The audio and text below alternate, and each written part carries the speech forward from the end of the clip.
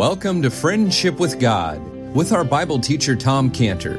Today's message and previous messages can be listened to or downloaded for free at friendshipwithgod.org, friendshipwithgod.org. You can also obtain free resources from Tom Cantor and view our online bookstore at friendshipwithgod.org or call us at 800-247-3051, 800-247-3051. Tom Cantor also has a daily devotional verse that comes out each day by email and on Facebook. To receive this small daily devotional verse that Tom Cantor puts out, you can sign up at friendshipwithgod.org, friendshipwithgod.org, or find Tom Cantor on Facebook by searching for Tom Cantor and Friendship with God. Now here is our Bible teacher, Tom Cantor. Let's pray. Father, open our eyes that we might behold wondrous things out of thy law. In Jesus' name, amen. If you please turn in your Bibles to Ruth this morning as we continue in our study of Boaz and start in chapter 2, Ruth chapter 2. Difficult book to find, page 376. I'll find it for you. All right, Ruth chapter 2. All right. And Naomi had a kinsman of her husband's, a mighty man of wealth, the family of Elimelech, and his name was Boaz. Ruth, the Moabitess, said unto Naomi, Let me now go to the field and glean ears of corn after him in whose sight I shall find grace. She said unto her, Go, my daughter. She went, came, gleaned in the field after the reapers. Her hap was to light on a part of the field that belonged to Boaz, which was of the kindred of Elimelech.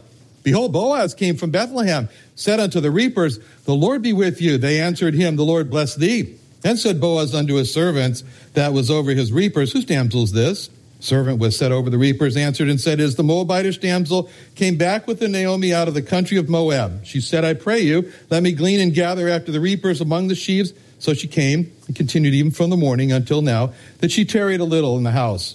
And said Boaz unto Ruth, Hearest thou not, my daughter? Go not to glean in another field, neither go from hence, but abide here fast by my maidens. Let thine eyes be on the field that they do reap. Go thou after them. Have not I charged the young man that they shall not touch thee? And when thou art athirst, go unto the vessels, and drink of that which the young men have drawn. Then she fell on her face and bowed herself to the ground and said unto him, Why have I found grace in thine eyes, that thou shouldst take knowledge of me, seeing I'm a stranger? Boaz answered and said unto her, It hath fully been showed me all that thou hast done unto thy mother-in-law since the death of thine husband, and how thou hast left thy father, thy mother, the land of thy nativity, and are come into a people which thou knowest not heretofore. The Lord recompense thy work, a full reward be given thee of the Lord God of Israel, under whose wings thou art come to trust. So, we've been seeing here what God has been teaching us in these persons, in the person of Naomi, in the person of Ruth, and now especially in the person of Boaz.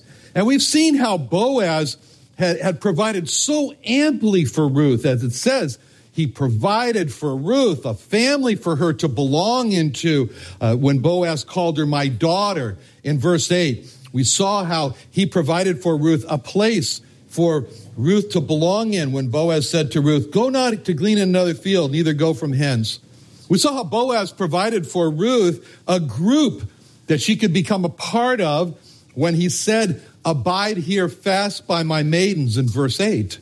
And we saw how Boaz provided for Ruth the protection when Boaz said to Ruth, Have not I charged the young men that they shall not touch thee in verse 9.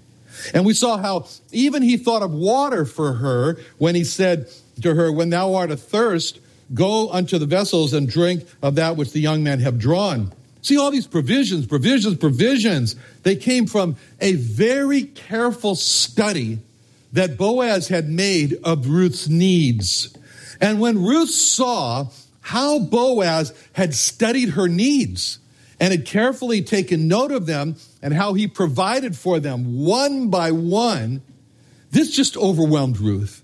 And in verse 10, Ruth then asked the question to Boaz. Then she fell on her face and bowed herself to the ground and said unto him, Why have I found grace in thine eyes, that thou shouldst take knowledge of me, seeing I am a stranger? Clearly, She recognized that Boaz had carefully considered Ruth's needs. And in verse 10, Ruth had carefully considered how Boaz had carefully considered her. And so she asked him, why did you do this? Why did you carefully consider my needs, as she put it, that thou shouldst take knowledge of me? And it's the answer that Boaz gives to Ruth that's just amazing, because it opens for us a window into the person of Boaz. Who is this Boaz? And the answer that Boaz gives to Ruth in verse 11, when it says, and Boaz answered and said unto her, it hath fully been showed me all that thou hast done unto thy mother-in-law since the death of thine husband, and how thou hast left thy father and thy mother in the land of thy nativity, and art come into a people that thou knewest not heretofore. See, this window that's open to us into the person of Boaz really comes through with these words, it hath fully been showed me. And when we stop and we think about what was he saying, what was Boaz saying in those words, it hath fully been showed me. See, when Boaz said, it hath fully been showed me, that meant that there was only one reason why Boaz was fully showed Ruth's condition, and that's because Boaz wanted to know. Boaz wanted to know about Ruth's condition. Boaz wanted to know all about Ruth's condition. Boaz was a busy man. He was a businessman. He had a large agricultural operation going on. He had a large operation to run, and frankly, Ruth was just not part of his agricultural operation. She wasn't. So when Boaz said, it hath fully been showed me, that means that Boaz was not just looking on his own interests. He wasn't just looking on his own concerns, but Boaz was looking on the interests and the concerns of Ruth. And Boaz had a lot of concerns in his life, and Boaz had this beautiful characteristic or attribute about him, that he had an ability to look beyond his own needs and his own concerns, his own interests. And boy, what an ability. And oh, that we might have that ability. We might have that ability to look beyond our own interests, look beyond our own concerns. That is wonderful. Dave was mentioning here about the Wednesday night prayer meetings. And, that's a wonderful thing about the Wednesday night prayer meetings, because we could name the Wednesday night prayer meetings the beyond meeting, the looking beyond meeting, because that's the time when we come in the middle of the week. When we've got a middle of the week, we got a lot of our own concerns. We got a lot of our own interests. It's in the middle of the week. And the middle of the week means that our own interests and the concerns and our worries have reached their highest point of amplification. I mean, that's right there. But right at the highest point of amplification, each one of us gather Wednesdays over there at 7 p.m. and we look beyond our own interests and our concerns. And we focus on the interests and the concerns of others that we pray for. That's why we could call that the looking beyond meeting, or the beyond meeting, beyond our own interests, beyond our own concerns. And that's what we see in Boaz here when it says in verse 11, when he said, it had fully been showed me. See, Boaz had this sterling quality to look beyond his own interests and concerns of others. This week I got a letter from one of our summer blitzers, Evangeline, and she's working in the city of Baltimore. You take the placemat there, you can see a picture of her. Baltimore is one of the most hostile cities to Jewish evangelism. Baltimore is the home of the anti-missionary group called Jews for Judaism. And Evangeline is working right there in the middle of that city. We've had the police called a number of times to throw us out, and the attorneys, and those are big fights. But Evangeline wrote me that she's praying for me. She says, because the devil must be attacking you in every way. And to encourage me, she said, there's over 100 college students and their families and friends praying for you and this outreach. I was blown away. I thought, all that she's dealing with, and she's praying for me. I mean, we've all been following carefully, week by week, the work of the summer blitzers as they face this constant slamming of doors in their face, the continual collecting and burning in the streets, like little celebrations of the literature that they leave, the SUV that tried to kill David, the gun that was pulled on Heidi, and all their struggles as they've passed, as you can see, the past 600,000 mark here for the doors knocked on. And then they're praying for me. That's the ability that Boaz had. Boaz had the ability to look beyond his own interests and concerns. And when Boaz said, "It hath fully been showed me," that was just not one-time interest or concern for Ruth. That statement reflected in Boaz a frame of mind. It was a frame of mind. Boaz had this frame of mind that looked beyond his own interests and concerns, and he was concerned to others. Cheryl taught me this. If you don't believe it, she'd come over to my house. It's filled with things that she bought for other people. And sometimes she didn't even know who she was buying it for. She just bought it. And sometimes she'd go out shopping and she would do this routine of one for you, one for me, and one for, I'm not sure now, but somebody. And she would buy sometimes because it was just nice. And it would be for some people, some person she had in mind, or maybe, she'll find the right person later. And so our house got filled with all this stuff. And believe me, it's a full-time job just going through this archaeological dig.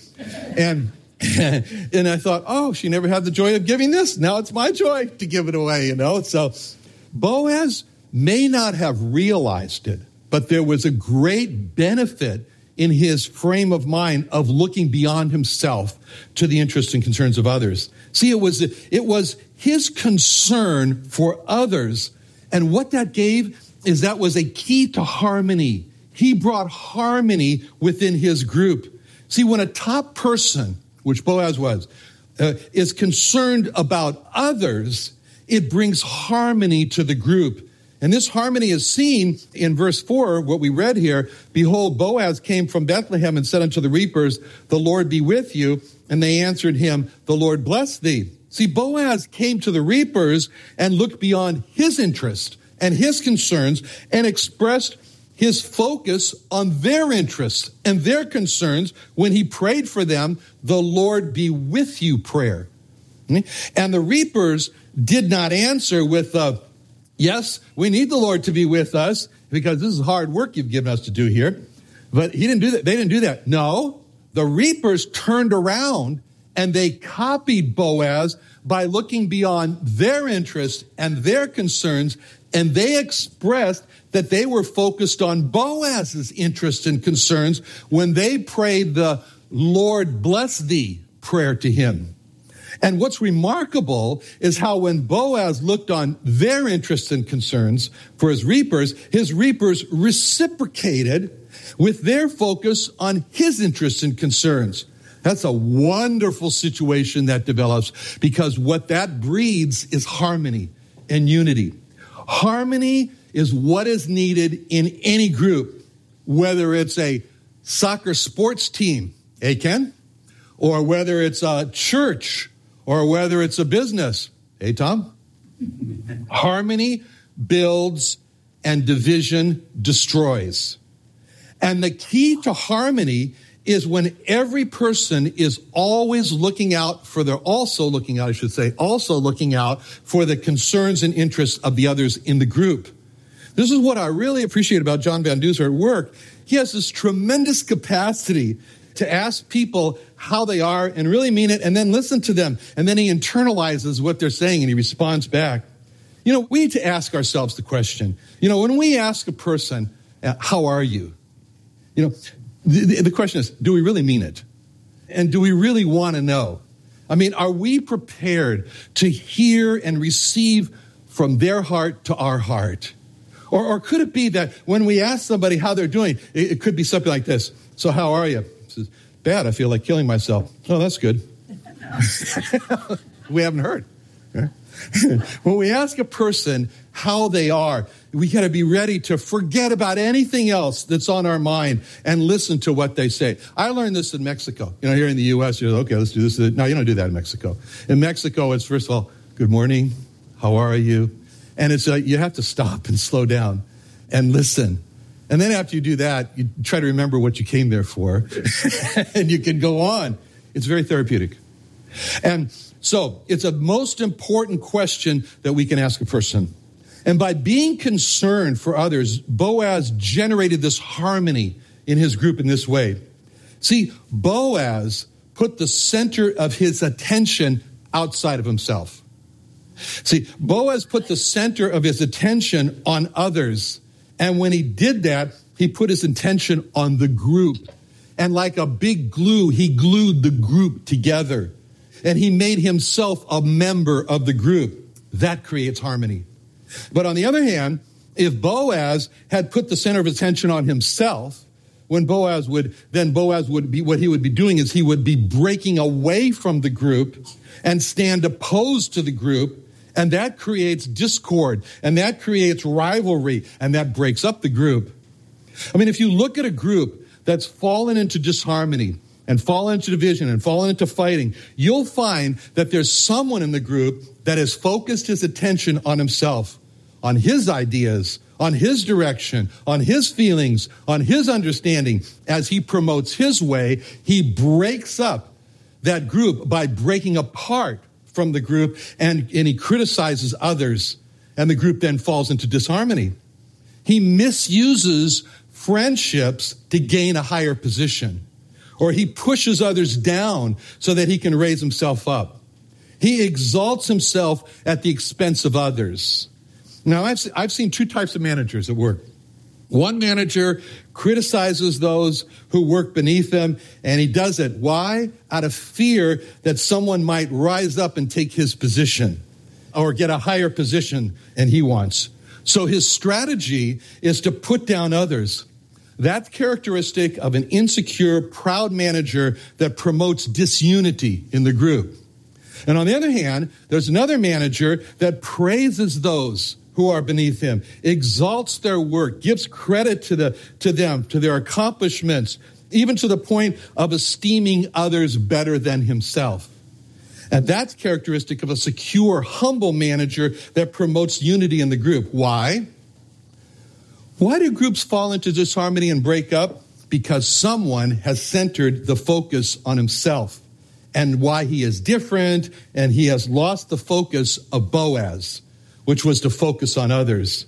By being focused on others, Boaz was building harmony within his group. But for Boaz to have done this, when Boaz to have set his focus on others, that required humility on the part of Boaz. See, for Boaz to have been so focused on Ruth's concerns, as to just said, it hath fully been showed me, took a tremendous amount of humility for Boaz. I mean, this shows how Boaz was willing to empty himself. He was willing to empty himself of his own high position. This showed how Boaz was willing to not clutch his position, that he would be insulated from the problems of other people. What he was doing, he was willing to just let his position slip. Let his position slip from his grasp in order to care for the needs of others. And that took humility. The characteristic of pride is that its center is itself. Pride is self-centered. Pride makes self the center and breaks away from the group, standing opposed to the group, and brings discord. Pride is the source of disharmony. Just consider in Proverbs 6, which we're all familiar with, the 6 things that the Lord hates. Think about those not as 6 things like this, but 6 things like this. How their consequence that starts off with 1. These 6 Proverbs 6:16 through 19. Proverbs 6:16. These 6 things does the Lord hate. Yea, 7 are an abomination unto him. First, a proud look, a lying tongue, hands that shed innocent blood, a heart that deviseth wicked imaginations, feet that be swift in running to mischief, a false witness that speaketh lies, and he that soweth discord among brethren. See, first comes, as its source, as its start, pride, a proud look, pride. And then from pride follows the lying tongue, because it's okay for a self-centered person to lie if he gets what he wants, because self is the center of his interests. and hands that shed innocent blood. It's okay to be promoted by eliminating opposition. A heart that devises wicked imaginations. The wicked imaginations are the promotion of self. Feet that be swift in running to evil, which means no restraint, because there's no consideration of how others might be hurt. False witness that speaketh lies, because self-centeredness has its own reality, and it can pass a lie detector test. And he that soweth discord among brethren, because pride pushes itself away from the group and becomes critical of others and sows discord among brethren. See, all of this happens from pride.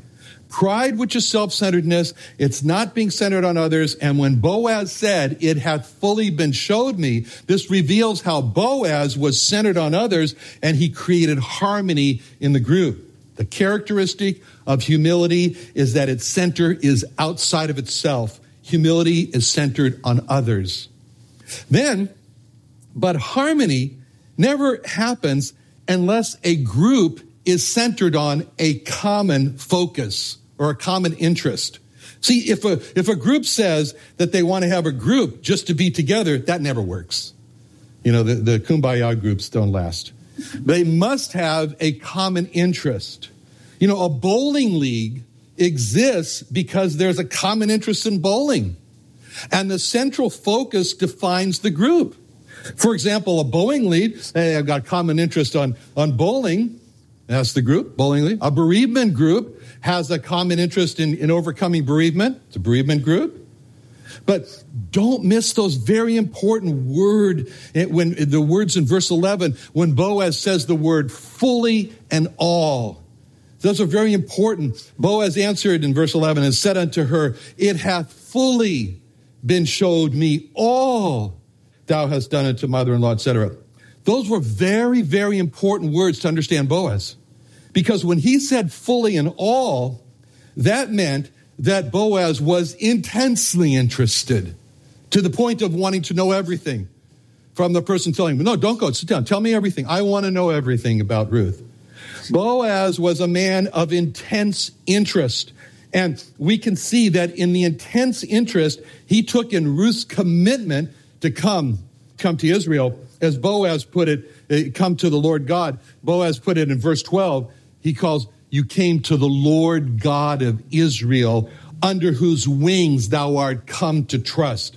See, that intense, that's the fully and the all, part of the fully and the all. That intense interest of Boaz in seeing Ruth and God as the God of Israel, under whose wings thou art come to trust, it reveals to us a second important principle.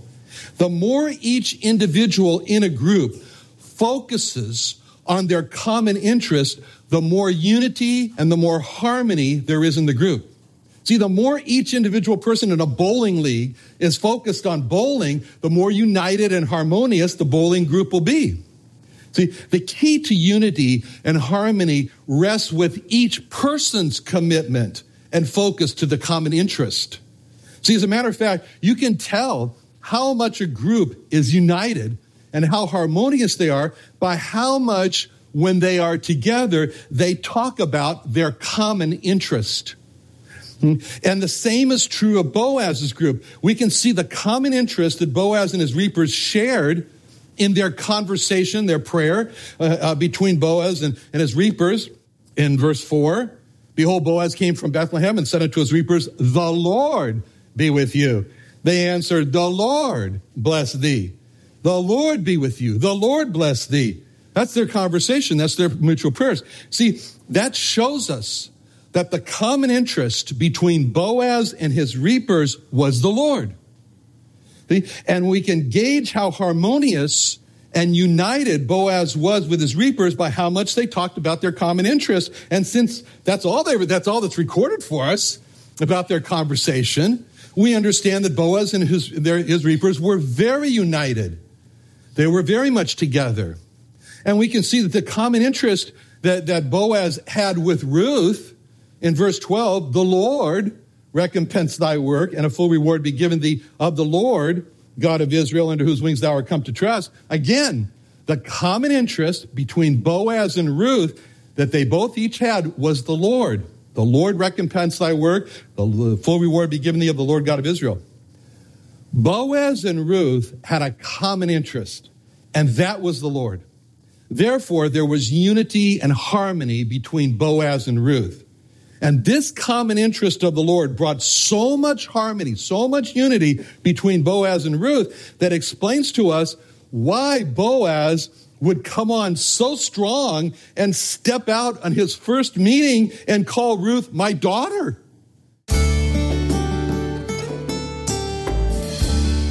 Another wonderful day studying the Bible with our Bible teacher, Tom Cantor, here on Friendship with God.